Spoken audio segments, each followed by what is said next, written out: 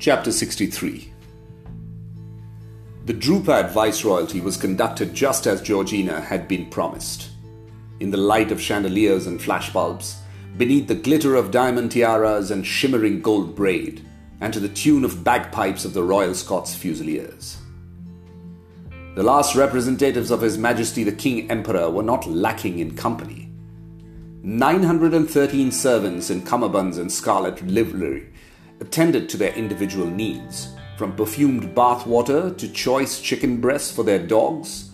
500 horsemen guarded their corporeal persons.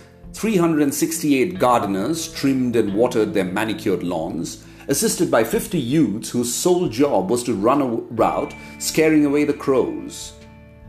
On the first day in his new palace, Drewpad, in silk sash and gold aiguillettes, his beribboned breast awash with medals and orders he had not had to fire a shot in order to obtain, ambulated in stately fashion down miles of red-carpeted corridor, his satin-gowned consort on his arm, to be sworn in as viceroy in a ceremony only marginally less elaborate than a coronation. Within hours, he embarked with Indian leaders on the negotiations whose breathtaking pace was to characterize his incandescently brief tenure.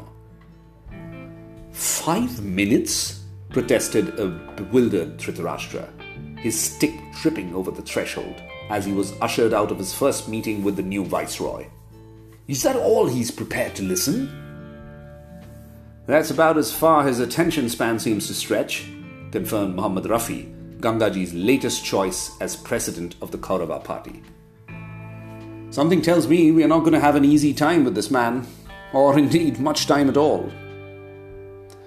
I have no intention of giving them room to argue, the new viceroy explained to his vicereine in the relative privacy of her capacious dressing room, while she divested herself gradually of several lakhs of rupees worth of antique jewellery. He had himself earlier been meticulously undressed from epaulette to silver boot buckle by a winsome aide-de-camp. In the course of a meteoric cavalry career, Drewpad had become, in the American phrase, somewhat AC/DC, a proclivity reflected in his choice of ADCs, and in his indulgence of his wife's extracurricular romps. There's one mistake my predecessors made: to talk endlessly with these Indian politicians in the hope of arriving at some sort of conclusion. Absolutely hopeless business, of course.